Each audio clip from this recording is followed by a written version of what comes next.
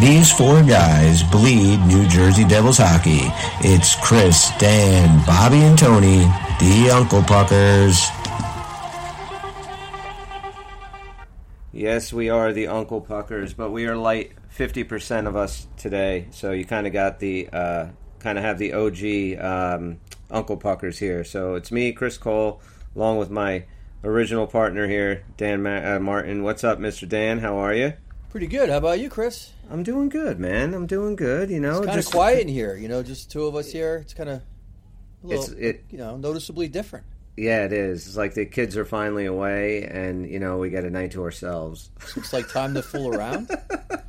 Fuck, I wasn't ready for this, but okay. Should I put my pants back on then? No, why not? Just go with your gut.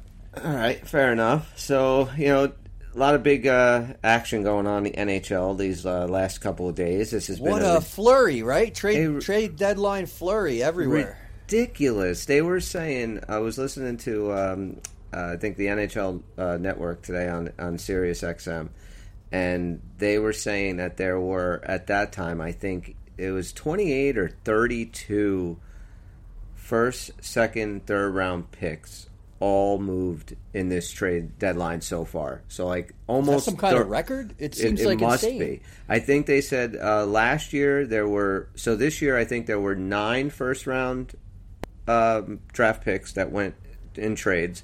Last year was 3. I think the year before that 4. The year before that 3. The year before that 4. So the most that we've had over the past 5 years has been 4. Mm-hmm. There were 9 this time around, and then 10 second rounders and 7 or 8 or 9 third rounders. So a lot of action, a lot of people, dealing out their draft picks, and I mean, if you're in the Eastern Conference and you're especially in the top 6, I mean, you got to think you got a good shot of winning the whole thing. I mean, the way that the Eastern Conference is right now is wide open. You have a lot of teams that made a lot of moves, and it's going to be really interesting to see how this thing pans out. So, how about we talk about a few of those moves? Yeah. What do we got? Now, of course, let's just, take everybody back to what all Devils fans know. The big Timo Meier trade kind of set it off. I mean, I guess what the Rangers got, who was it? Tarasenko. And Kane. Before that. Yeah, but after the Tarasenko move, then the big blockbuster of the, Timo Meier deal. And then since then, we've had a lot of nonstop stuff. So, take us from there. Yesterday was just crazy. I mean, Toronto went out, and, I mean, if you look at Toronto's lineup, they're starting basically a third of their lineup is going to be brand new. They have 6 new guys that are basically coming in. I don't know all the trades that I have right now. I mean, that they have right now. It was so hard to keep up with. It was, I mean, I know that adding 6 starters to your roster, 6 ostensibly top 6 players, and totally changing out your top 2 lines.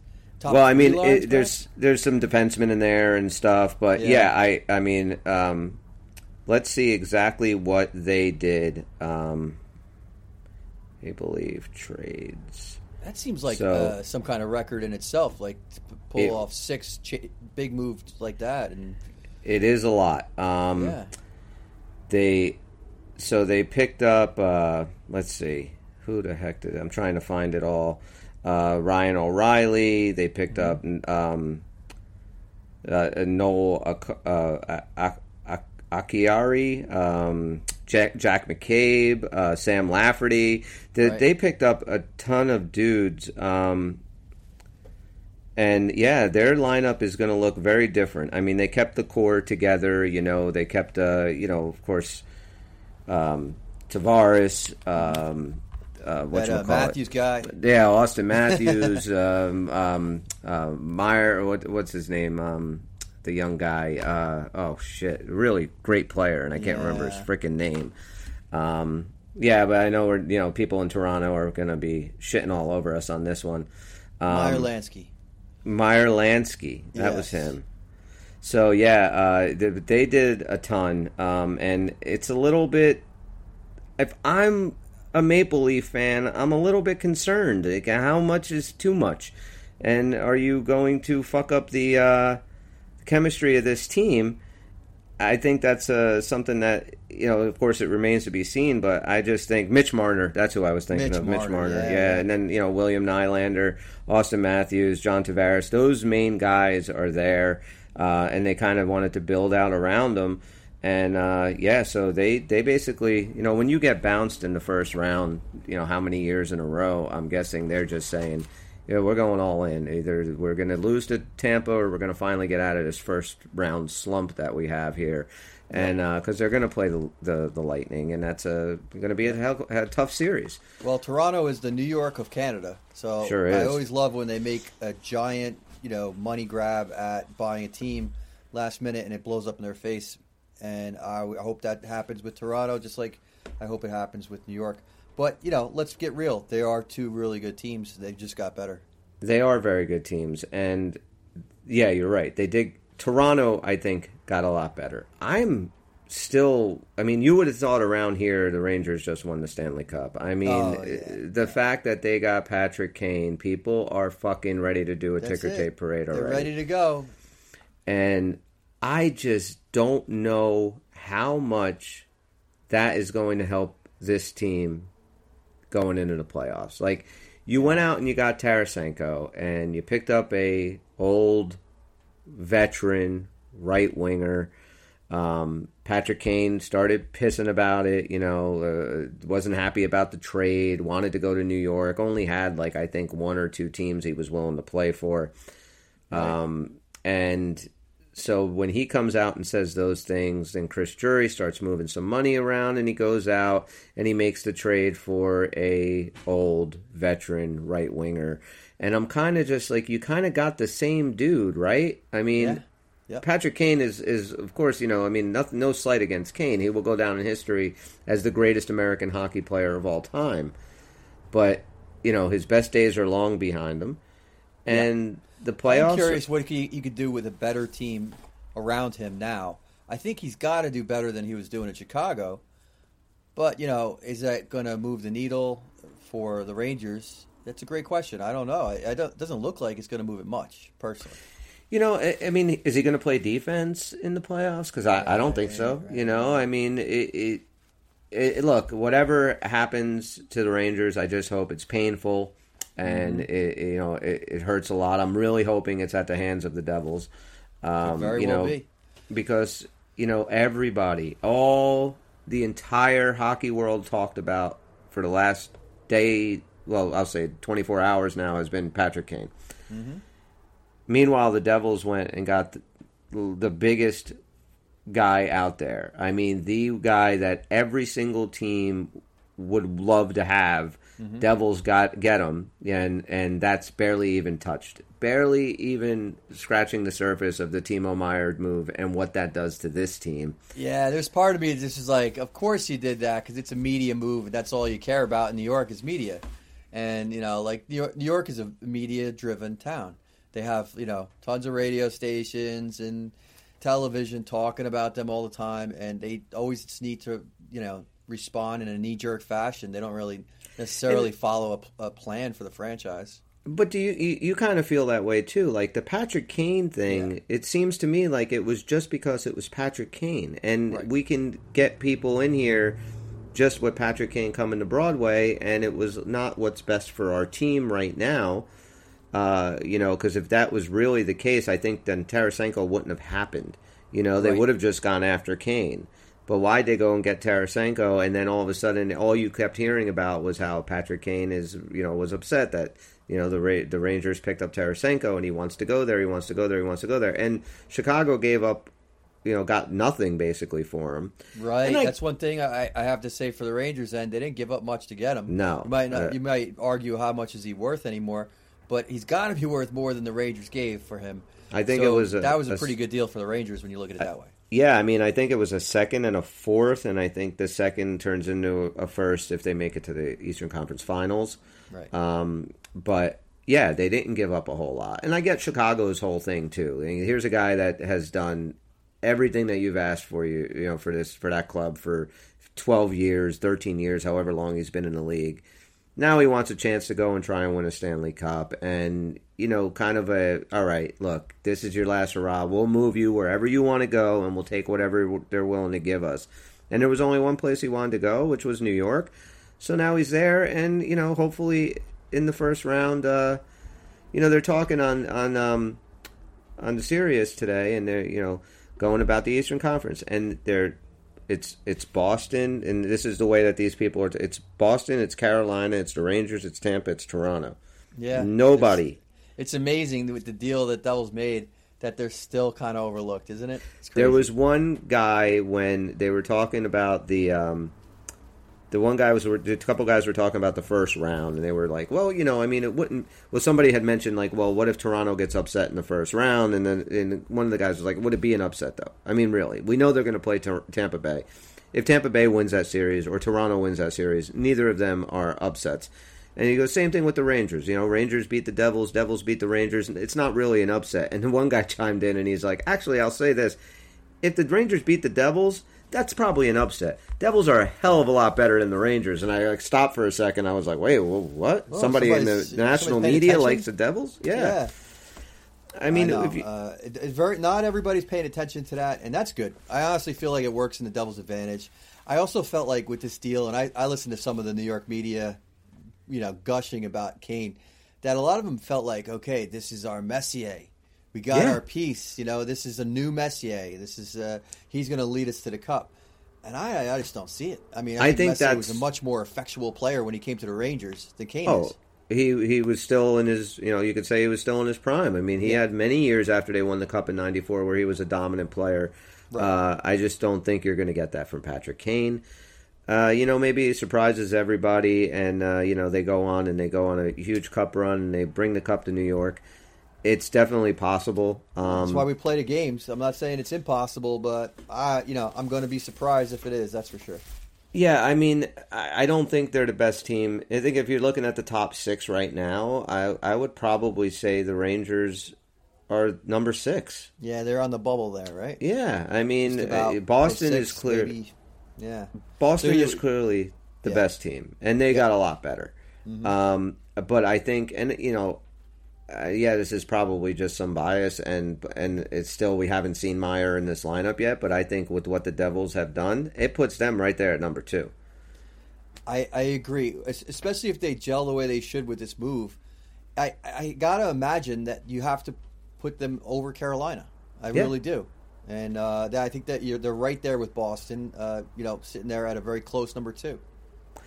Now, another big move that I think we all woke up to and very surprised for was that the LA Kings moved Jonathan Quick. Yeah, kind of sad, man. It's funny because we were just talking about him last show. Listen, who's the greatest American goaltenders, and of course you got to think about Richter and Jim Craig and all. But Jonathan Quick, has maybe the best chops for as far as the record, the cups, and his goals against over his career and everything. And his career is coming to an end. He's not as sharp as he was, but he's also been playing, inconsistently. To see him go to Columbus, though, I just felt for him, and I hear he's not happy. Yeah, they said the quote was that it's an understatement to say that he's not happy. So I think a teammate made that comment or something. Yeah, he's really upset about this move, and so are the people in LA. I mean, it was right. You don't want to. From what I've read, the Kings have their core group of guys and guys that were there for those 2 cups and everything, but nobody in that city. I mean, in that city, nobody is loved like Jonathan Quick. That he is just, there needs to be a statue outside the stadium for this guy. He's, they've never had a goaltender like that. Won him 2 cups, won the Conn Smythe in 2012, which kind of hurts to say, but he did. And, now he's in Columbus. Like, what? It's just where, players go to fucking die. What are you doing and sending him to Columbus? And look, Korpisalo, I really liked him. I like him. And I heard rumblings that the Devils were looking to get Korpisalo. Now, I'm wondering if that was maybe a deal that was in the works before Blackwood got hurt. and because I would have liked him as a backup. That's a great thought, yeah, because he would make a good backup to Vanacek, solid. There's a couple people who are out there, not too many, and he was one of them. And he's now going back to LA, and I would have loved to pick him up. I feel like we do need. I'm gonna run with Schmidt if I have to, but I think it would have been great to get a solid backup just in case Vanacek is injured. How do you feel about Jonathan Quick as a backup? I think you could do worse. You definitely could do worse. I would love to know where his game is at now. And the question is, where is it? Because his numbers this season were not great at all. And he hasn't played consistently either. And he hasn't played with consistent defense in front of him. LA has been, making moves and not really playing him. So I don't know if he could do any better than his numbers so far this season. If so, fine. But his numbers actually were on par with Blackwood. And that's not really an upgrade to go that way at this point. I don't know. I don't know if he'd be my first choice as a backup. But honestly, if it's a straight-up trade with Blackwood, I'll take almost anybody if you want to know the truth. It's real curious. You think about what they're going to do with the Blackwood situation because, they put him on IR, so apparently the injury is a little bit worse than we thought. Now, how long until they realize, wait a second, we need to dump his salary, and they put him on long-term IR, which would basically take him out of the lineup for the rest of the year. Right. They basically, that way, and I would not be shocked if they end up doing that. You're carrying a roster spot right now, and for a guy who is probably not going to play, and if he does come back and he is healthy, how comfortable is this team sending Schmid back down and having him as the backup? It's great that you can always make a call and get Schmid, but now let's look at it's game 3, game 4, the first round of the playoffs, and you're up by a goal and something happens, Vanacek goes down, and there's 2 minutes left in the second period, and he can't come back. Are you comfortable with sending Blackwood out there? Absolutely not. Honestly, my prescription for this team is to play Schmid in every backup possible position game for him. I'm not saying give him games that Vanacek needs to stay sharp, but the back-to-backs, play Schmid in every single one of them, get him more experience, because you already screwed up by setting him down the first time. I agree. For a guy who we said was going to get injured, and here he is, he's injured again. And you want to ride that again into the playoffs? How many times can you make the same mistake? And, this is enough. So if we're not going to be able to replace Blackwood with somebody who's a solid backup, I'm okay with running Schmidt, but let's run him. Let's get him those games so he feels more comfortable, so he doesn't go into the playoff game, in first time having played in 2 months. And you have to let him know you're our backup. You're our backup. If you put Blackwood, let's say it's after Friday. There's after Friday 3:00. Devils don't make any more moves. This is our team. This is the team we're taking into the playoffs. Put Blackwood on long-term IR, and you turn around to Schmid, say, keep your bags up here. You're our backup going into the playoffs. Then he has the comfort knowing he's not going anywhere. The team knows who their 2 goaltenders are. They play comfortably and play very well in front of both of those guys. And you kind of move on from this Blackwood mess for the last few years. Absolutely. Put it to bed. We're going to have a playoff run. It could be huge. We need to get rid of this Blackwood cloud that's been hanging over the Devils these last few years. It's enough. We're done. It has to be. We got a suitable replacement. Yeah, we could probably do better, and if we don't by the trade deadline, I'm fine with Schmid. I say we could do better, but this guy might turn into a great goaltender, and he's been nothing but solid this year. Yeah, they called him up on Saturday morning. I think from what I heard, he was all set to hop on a bus with the Utica, and they were like, no, you're going to the airport, and he comes in, finds out that morning he's playing for the Devils that night, and he has a shutout against the Flyers. Yep. This guy off the street, he's always ready to go. He's very reliable. And like you had said on the last show, you can maybe point to maybe 2 games where he wasn't at his best. Yeah, and, if that. Right, if that. So there's no room to complain. You have, there's, I think the Devils, I mean, they're so it's so awesome seeing right now where this team is, and yet people like us, especially me and you, who I think kind of are glass half empty kind of guys in a lot of ways. Sometimes. Yeah, and I think, it's easy for us to kind of point out the deficiencies on these teams and stuff, and you mentioned, like, you've seen enough with the Blackwood thing. Like, dealing with guys like Blackwood and Severson and the mistakes that they bring to the table, all that stuff was tolerable back when this team wasn't very good. But, last year you saw little glimmers of this team could be very good, and then this year they've just had their foot on the gas and they haven't let it up. You don't win Stanley Cups with guys that still, after 7-8 years in the league, make these fundamental mistakes that just are not good at situational hockey. And I don't think Severson is good at situational hockey at all. I think when it comes to, he wants to, like you had said it before, he wants to be a forward.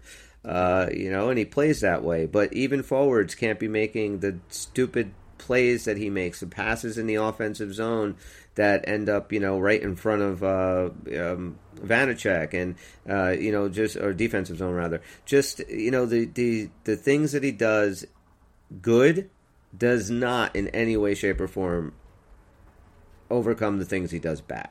Yeah, no, it's clear. It's clear. That experiment has run its course as well, and if there was one move we could make remaining with the time we have left, and I don't know if we can expect it, I don't think so. If I had to choose between a backup for Vanacek to replace Schmid and somebody else to replace Severson, I honestly would take the replacement of Severson. I feel would like too. He's going to be able to hurt our team more than an untested Schmid could. Now, I mean, there's still a day and a half left, or whatever, how many hours left in Friday at 3:00. Yeah. I've been saying this since we first started our shows. I would not. What the hell was that? Something on my phone. Apologize. Oh, I would not be shocked if Severson gets moved. I still wouldn't be shocked, and I don't even know if he would move for another defenseman. I wouldn't be surprised if he goes for draft capital and we just bring somebody up. Yeah. I don't know, like I said, how far along Simon Nemec is, or when is Luke Hughes going to actually join the club. I mean, we're getting really close to the end here, so right. I don't know, but to me, it's to ride him, and I don't know if I see my eyes don't work or something, because like you listen to the broadcasts, and they love Severson, they love everything about him. Like, what am I missing? I don't know. He's been a guy, I guess, he talks to the media a lot, and the media like him because he can speak to them. He's an English native speaker. Right. And I don't know, for whatever reason, everybody in the organization seemed to like him. Now, look, when he came into the league, if you just look at his stats, his size, scoring capability, looks exciting. Everybody wants that scoring defenseman. There's not a team out there who's not excited about a scoring defenseman, right? We all love Dougie Hamilton. And when he came into the league, he could have been a Dougie Hamilton. That's what everybody put him as. And people wanted him to be Dougie Hamilton. Now, I honestly feel like, I don't want to sound like, I'm so ahead of the curve, but I feel like years ago, I noticed, his minuses are a lot more, of an effect on this team than his pluses. And he's hurting the team more than he's helping. And even going back to when the whole team was a shit show, I mean, he was scoring own goals on himself, on his own net. He always found a way to, deflate the team at the wrong time. And, it's funny because he'll make 3 mistakes that, end up in the back of the net. They get barely mentioned by the announcers. Danica loves him. And then, he scores 1 goal, and it's the most beautiful thing in the world. Now, by my count, he's a -3 if you go, but you wouldn't notice that at all because, it's just about, the scoring defensemen, they love to talk about their goals. And he could score a pretty goal. He's got a great shot. When he comes in and actually does connect well, he could score a great goal. He's got the tools to be an amazing player, but he doesn't have the head for it. Yeah, and that's the problem. I don't think it could be fixed. Well, I mean, look, if it hasn't been fixed in 8 years, there just comes a time where you got to cut bait and just see what else you got. I mean, we have those two guys who are the future of this team and our future of our blue line, I should say. I mean, no, is it ideal to throw a rookie in with 20 games left in the season and get him ready for a playoff run? No, it's probably not ideal.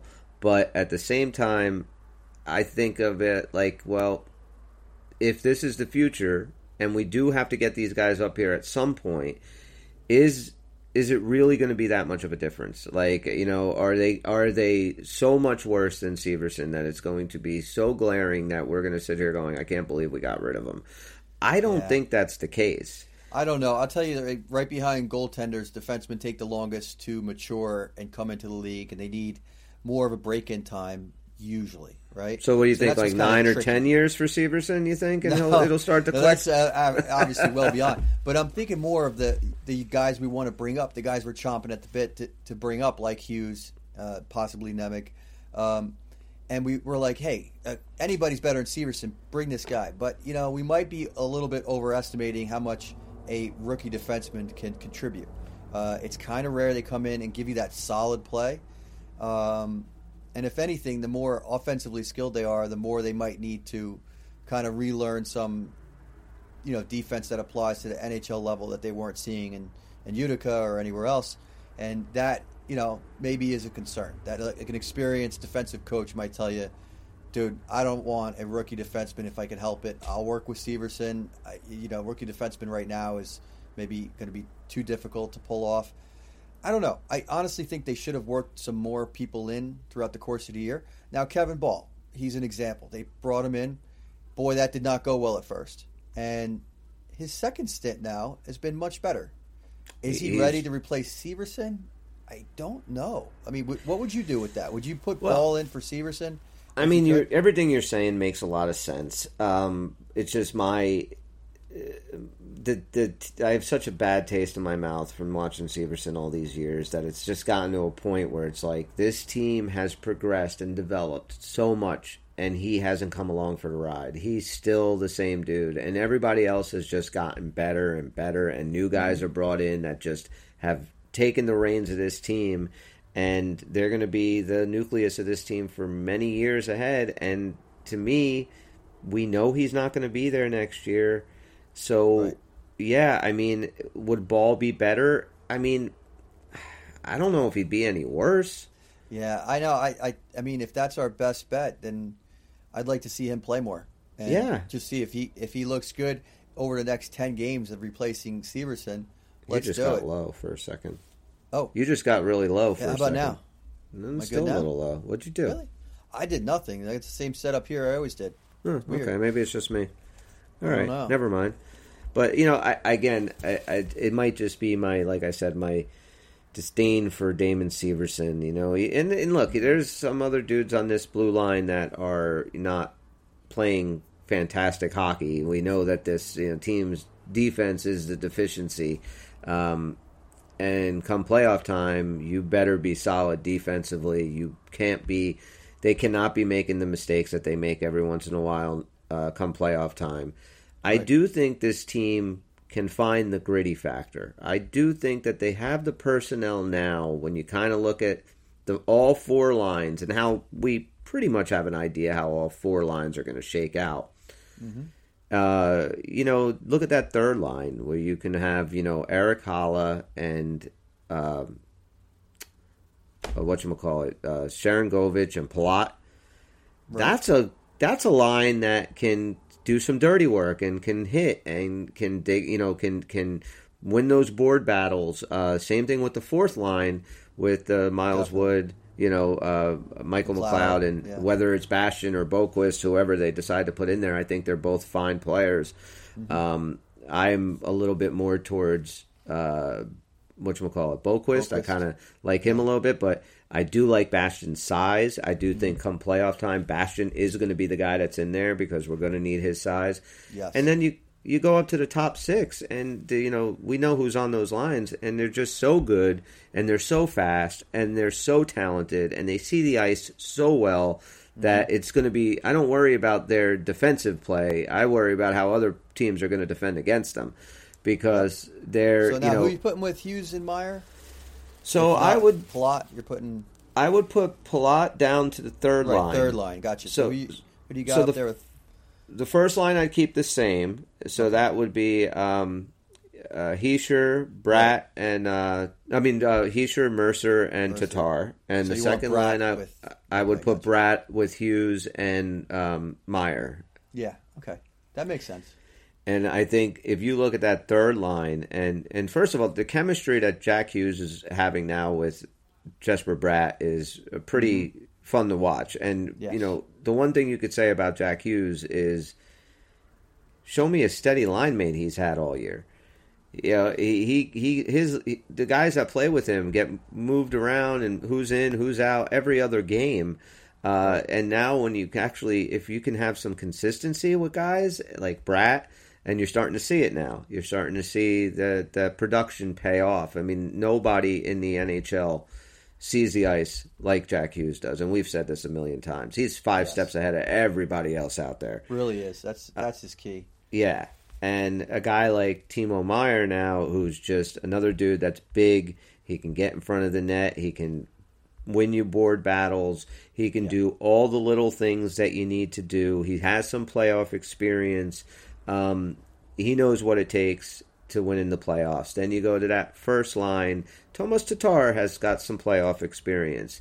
Nico Hischier has 5 games playoff experience, but you know he is going to want to prove himself come this postseason.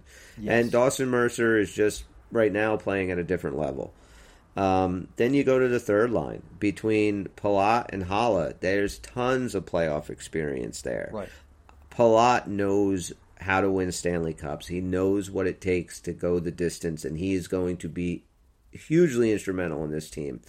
And the fourth line, I just think if this team is going to go far in the playoffs, that fourth line needs to be back what it was when they were the quote-unquote impact BMW line from, the 13-game win streak. They have got to get back let's there. face it, they did drift away from that a large part of the season, and they've been, effective in certain cases, but they haven't been consistently effective. And boy, I would say dominant the way they were during that streak period. When Bastian went out, that line had never really recovered, even since he's been back. And like that, that's one of the things they really need to tweak and work on as they go into the playoffs. Like you said, that line has to be, performing at its best. I'd also say the third line. You're right. They got the experience. They got the know-how. I want to see that come alive. Because so far, Haula, the performance has been lackluster. We don't have huge numbers to look at from him and go, that's what we're bringing into the playoffs. So I hope he could turn it on. And even Palat, since he's come back from his injury, it has been a gradual build. Well, hopefully he's building up to a hell of a playoff series because we could use it, definitely. Yeah, we definitely need those guys to show up. I mean, Palat has a 3-year deal or 4-year deal here. He's going to be here a while. You want him to be able to come back to his old postseason form. And that was the thing, even when, we talked about it a little bit, I think, the last show. Palat, everybody knows who Andre Palat is, but when you talk about him, everyone's knows this guy's playoff clutch. Right. He's going to get you your numbers during the regular season, but playoff time is when he turns it on to a different level. So that's going to be exciting to see. Erik Haula has just got I don't know what his problem is this year, and if it's just playing here within this system. Is it he's old? I mean, very rarely do you see people fall off a cliff like that. So I don't know what the issue is. I don't know. I'm hoping he gets a little bit of, kick, injected into his game, knowing that this team is not only playoff bound, but looks like they got some really good firepower, and that motivates him to find his game a little bit better because it just hasn't been there, and that is something that has hurt and could be improved on. So there's definitely that. And then I would say, when it comes back to that fourth line, even though I mentioned, since Bastian went out, really the person I think who needs to get their shit together on that line, it's Wood. Absolutely. Because Wood, when he's playing his game, is a force of nature. He's a big guy, great speed, can score, can hit, can cause mayhem for the other team, but we don't see that consistent fire from him every game. Instead, sometimes we just see one stupid penalty after another, And if he can cut out the stupid penalties, come in with that aggressiveness that makes him who he is, he's going to be amazing for this line. And that's what really, I don't know why that went away when Bastian went out, but it seemed to, in my opinion. Wood started falling off right then. And you're 100% right, because if you think about how good this team is now, and they can score at will, they can skate with anybody. If they're not the best skating team in the NHL, they very well could be. But the little things that they do bad, and they still haven't kind of gotten, like you said, the bad penalties, and you need, if this team is going to have a run in the playoffs, Haula, Palat, those bottom six, they need to produce. Miles Wood, you're 100% right, has the potential to be the biggest fucking pain in the ass out there. He can cause other teams nightmares when he's on his game. He will be the most hated man on the ice, and that's exactly what you need. Yeah, he needs to be in front of that goalie, in his face every chance he gets. If he's going to get taken down, he's taking down somebody else with him. We need that kind of stuff from him. And when he does that, he's a huge, huge plus to this team. But there's so many games where it's like, where has Wood been? I don't see him. He's barely touching the puck. He's not in there battling. That happens a lot. Well, and it's got to stop. Lindy is not afraid, doesn't give a shit who you are. He is not afraid if you're not producing, you're not going out. So a couple of games ago, maybe 4 games ago, I think that line had 4 minutes of ice time. I can't remember exactly what game it was. I think the following game they had maybe 6 or 7 minutes of ice time. So, Lindy sees it right off the bat, your first couple of shifts. If the effort's not there, you're not going out there. And a lot of it, of course, has to do with the game flow and what's going on with the game. And, if we're down by a couple of goals, you're probably going to play that the team you're playing, you need that checking line to go out and play against their best line. Yeah. So, when we get further, you're in a playoffs, you're not playing the Flyers, okay? You're going to play a team with a great top line. And if we can't rely on them to be a fourth line, that means that falls on the third line. And the third line's got to do that work, and it takes away some of their creativity that they could be playing too. That they're always doing the checking of the first line. You're right. I mean, if you're going up against the Zibanejad line, and every time that they're out there, you have to put the Palat line out there just to kind of keep them in check, and then that Wood line's not doing a whole lot. Well, then all your offense is coming to your top six. And then their best line is going up against the Hughes line, or even, that's the thing about the Devils. Pick your poison, because who do you want to send your checking line against? Yeah, those first 2 lines are scary. Yeah. And if they can get those other 2 lines rolling with consistency, and it starts now, like there's 20, 21, 22 games left, you can't be fucking with the lines anymore. Like, we have our guys, like whatever moves that they're going to do, if Fitzgerald has anything else up his sleeve, I'm talking about just the offensive pairings. You can't keep fucking with them. Like, you have to, 20 games, let these, 12 guys gel, and let's see what they can do. And I think that that's not going to be an issue going further. I think that they kind of caught a little bit of lightning in the bottle with that Mercer up there with Tatar and Hischier. Like, wow. I didn't expect that line. That was kind of unexpected. I mean, we liked all those players, but especially Mercer. But wow, that line has been incredible. Right? Mercer has been loving that line. It's led him to a production that we haven't seen ever from him. So, yeah, that's something we want to keep going. We've been screaming from the rooftops on this podcast, you and I, like, Mercer, this is not Mercer's fault that his production's not there. Like, there has been no consistency for him at all. Now, finally, he's getting it and the production is there. Now, does it worry you that Tom Fitzgerald is going to be like, all right, let's get my Swiss guys together and Meyer's going to play with Hischier? Because I don't want to see that. I even think I heard a quote, and I'm trying to remember, it might have been from Ruff, saying that he's going to have him play with Hughes. Good. For the very reason you said, which is, well, that line's working pretty good, so we don't want to mess with that. So I think they get that. We're going to find out. I wouldn't give a shit if he was still playing Boggle with the fucking lines, but the fact that, like, you finally kind of have it, and that first line is producing like crazy, leave it alone. Put Meyer, and it's kind of like, why did you get Meyer not to play with Hughes? Sure, you got him to play with Hughes, you know? Yeah. Look, I can imagine a world in which, despite everything we feel from having seen everything we know about Meyer, the type of player he is, what we know about Hughes, that despite all that, they just don't click. At that point, if they've given it a few games and it's just not working, then maybe you hit the boggle button. But I mean, you got to give that at least a few games to gel. And I was going to ask, how many successful? How many games do you give? Well, I know we don't have a lot to fuck with, but so at least 3. I would rather give them like 5 games together, unless the results are so abysmally bad, which I just can't imagine. No. I really think the results are going to be fantastic.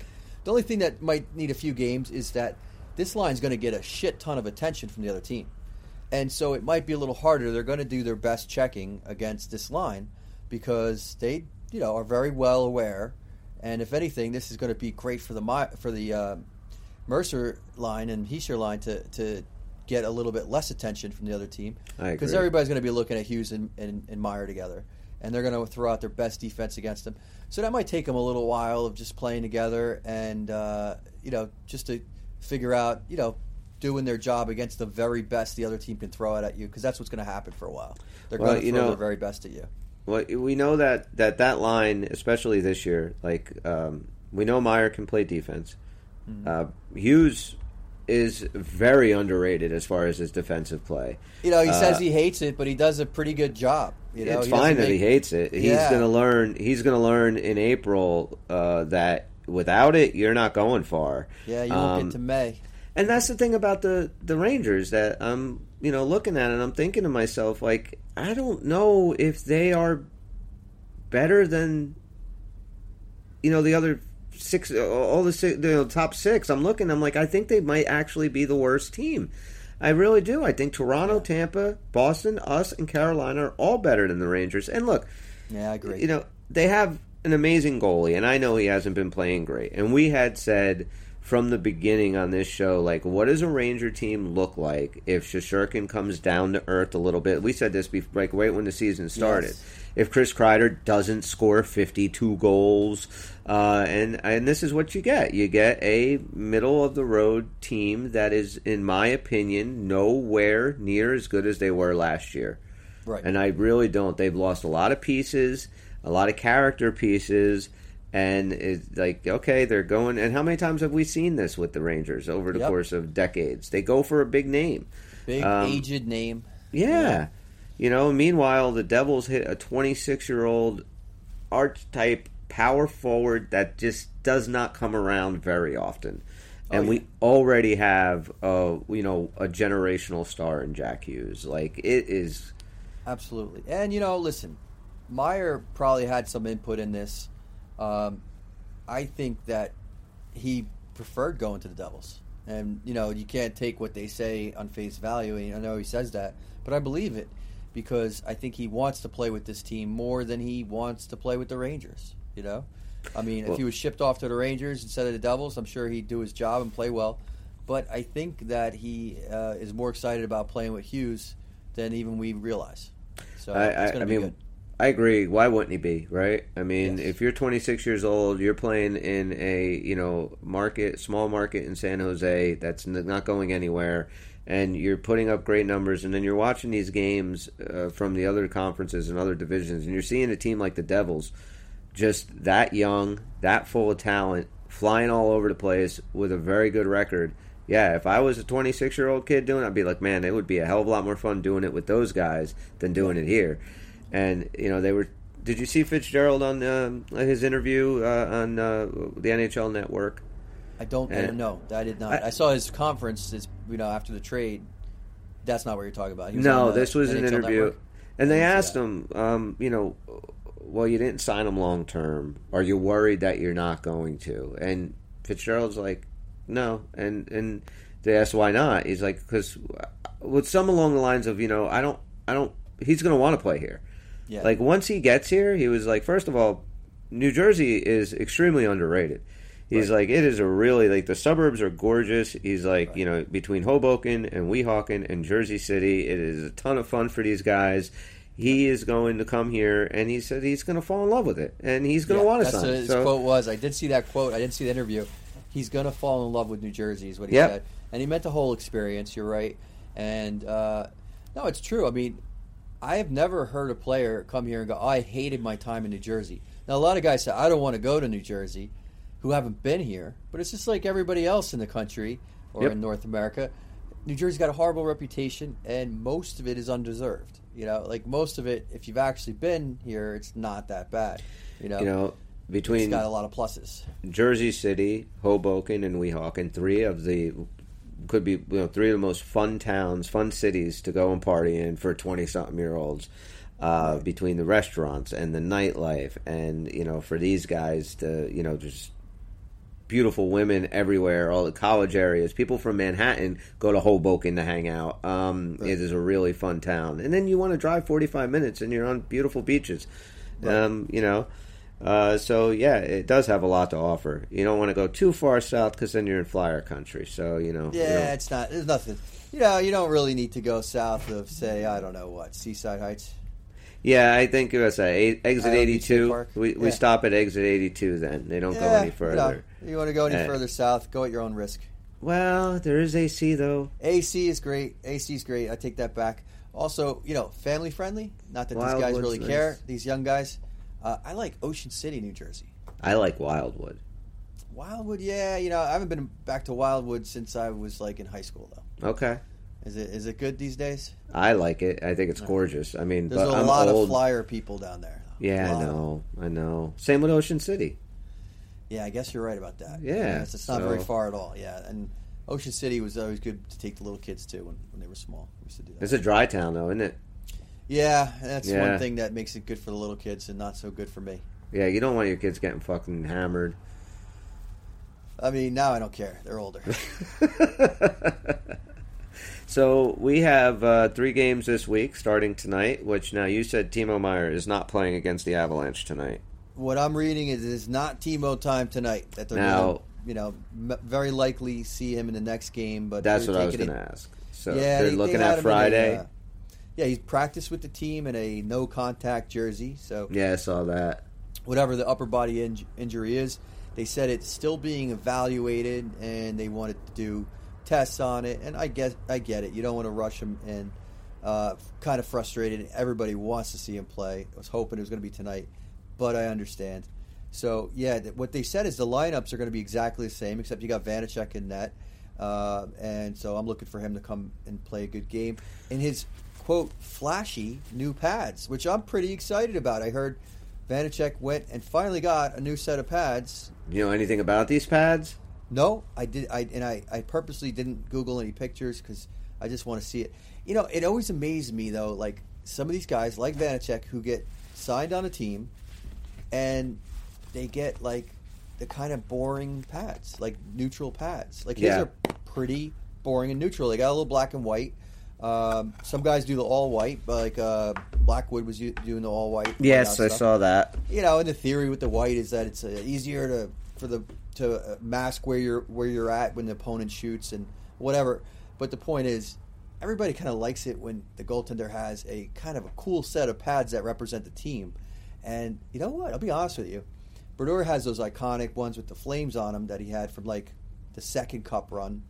And other than that, the Devils have not had a lot of, wow, look at that New Jersey Devils goalie equipment. Devils have never been flashy with anything.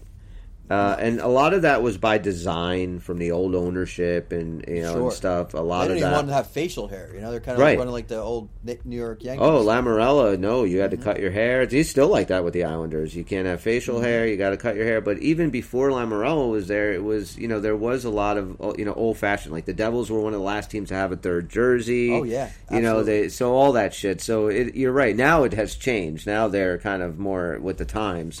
Being run a little bit more modern, but you're right. We really haven't had what any. They can do with these pads these days is amazing. I mean, anything you can imagine can be made.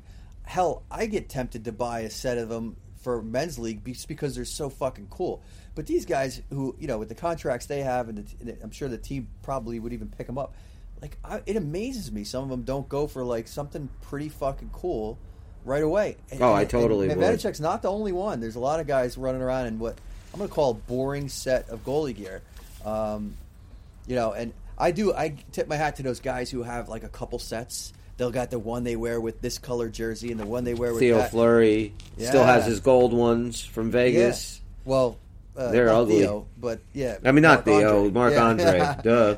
Yeah, there was that whole thing. Like his heart's still in Vegas, I guess. What happens in Vegas stays in Vegas, except for the goalie pads. Except for the gold pads, they come back. They go to Minnesota with you. I don't know why, but there's so much cool stuff out there, and I always love when I see an interesting set of goalie pads, and I get the whole blocker glove to match.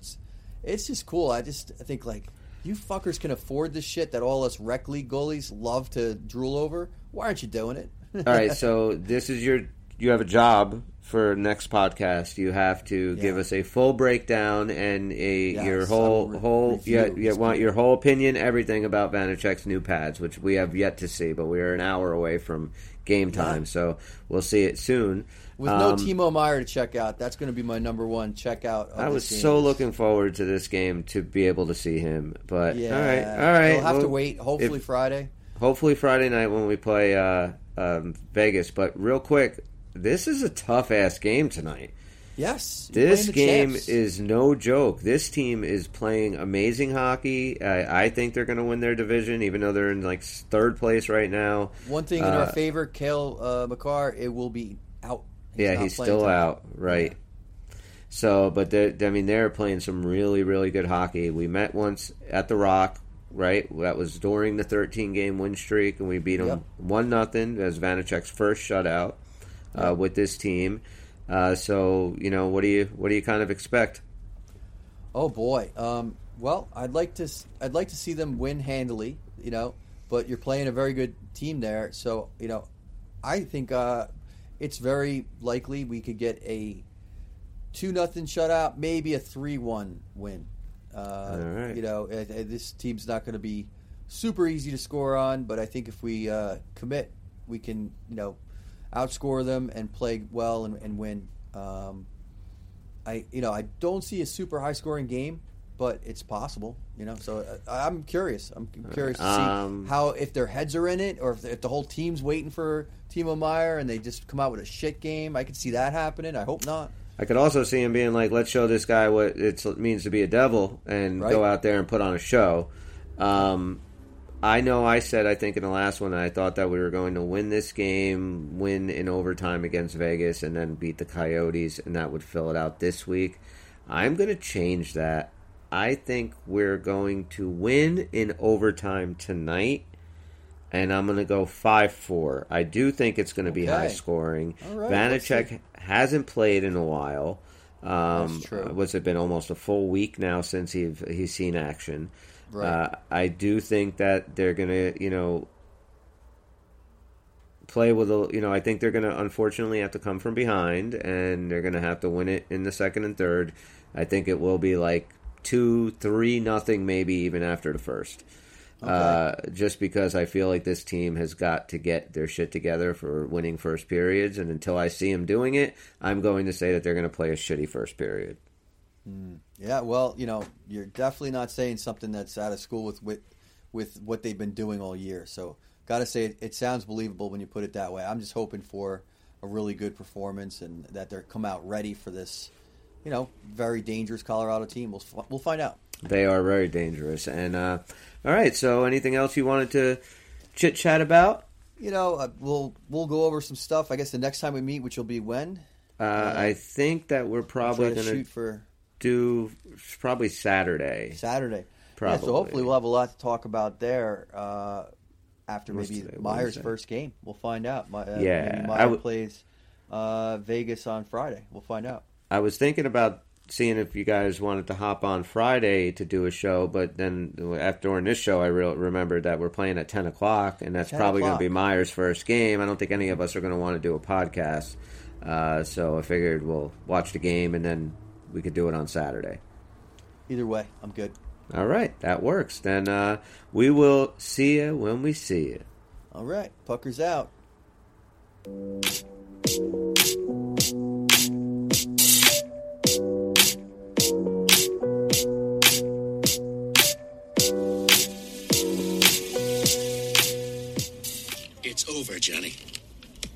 It's over.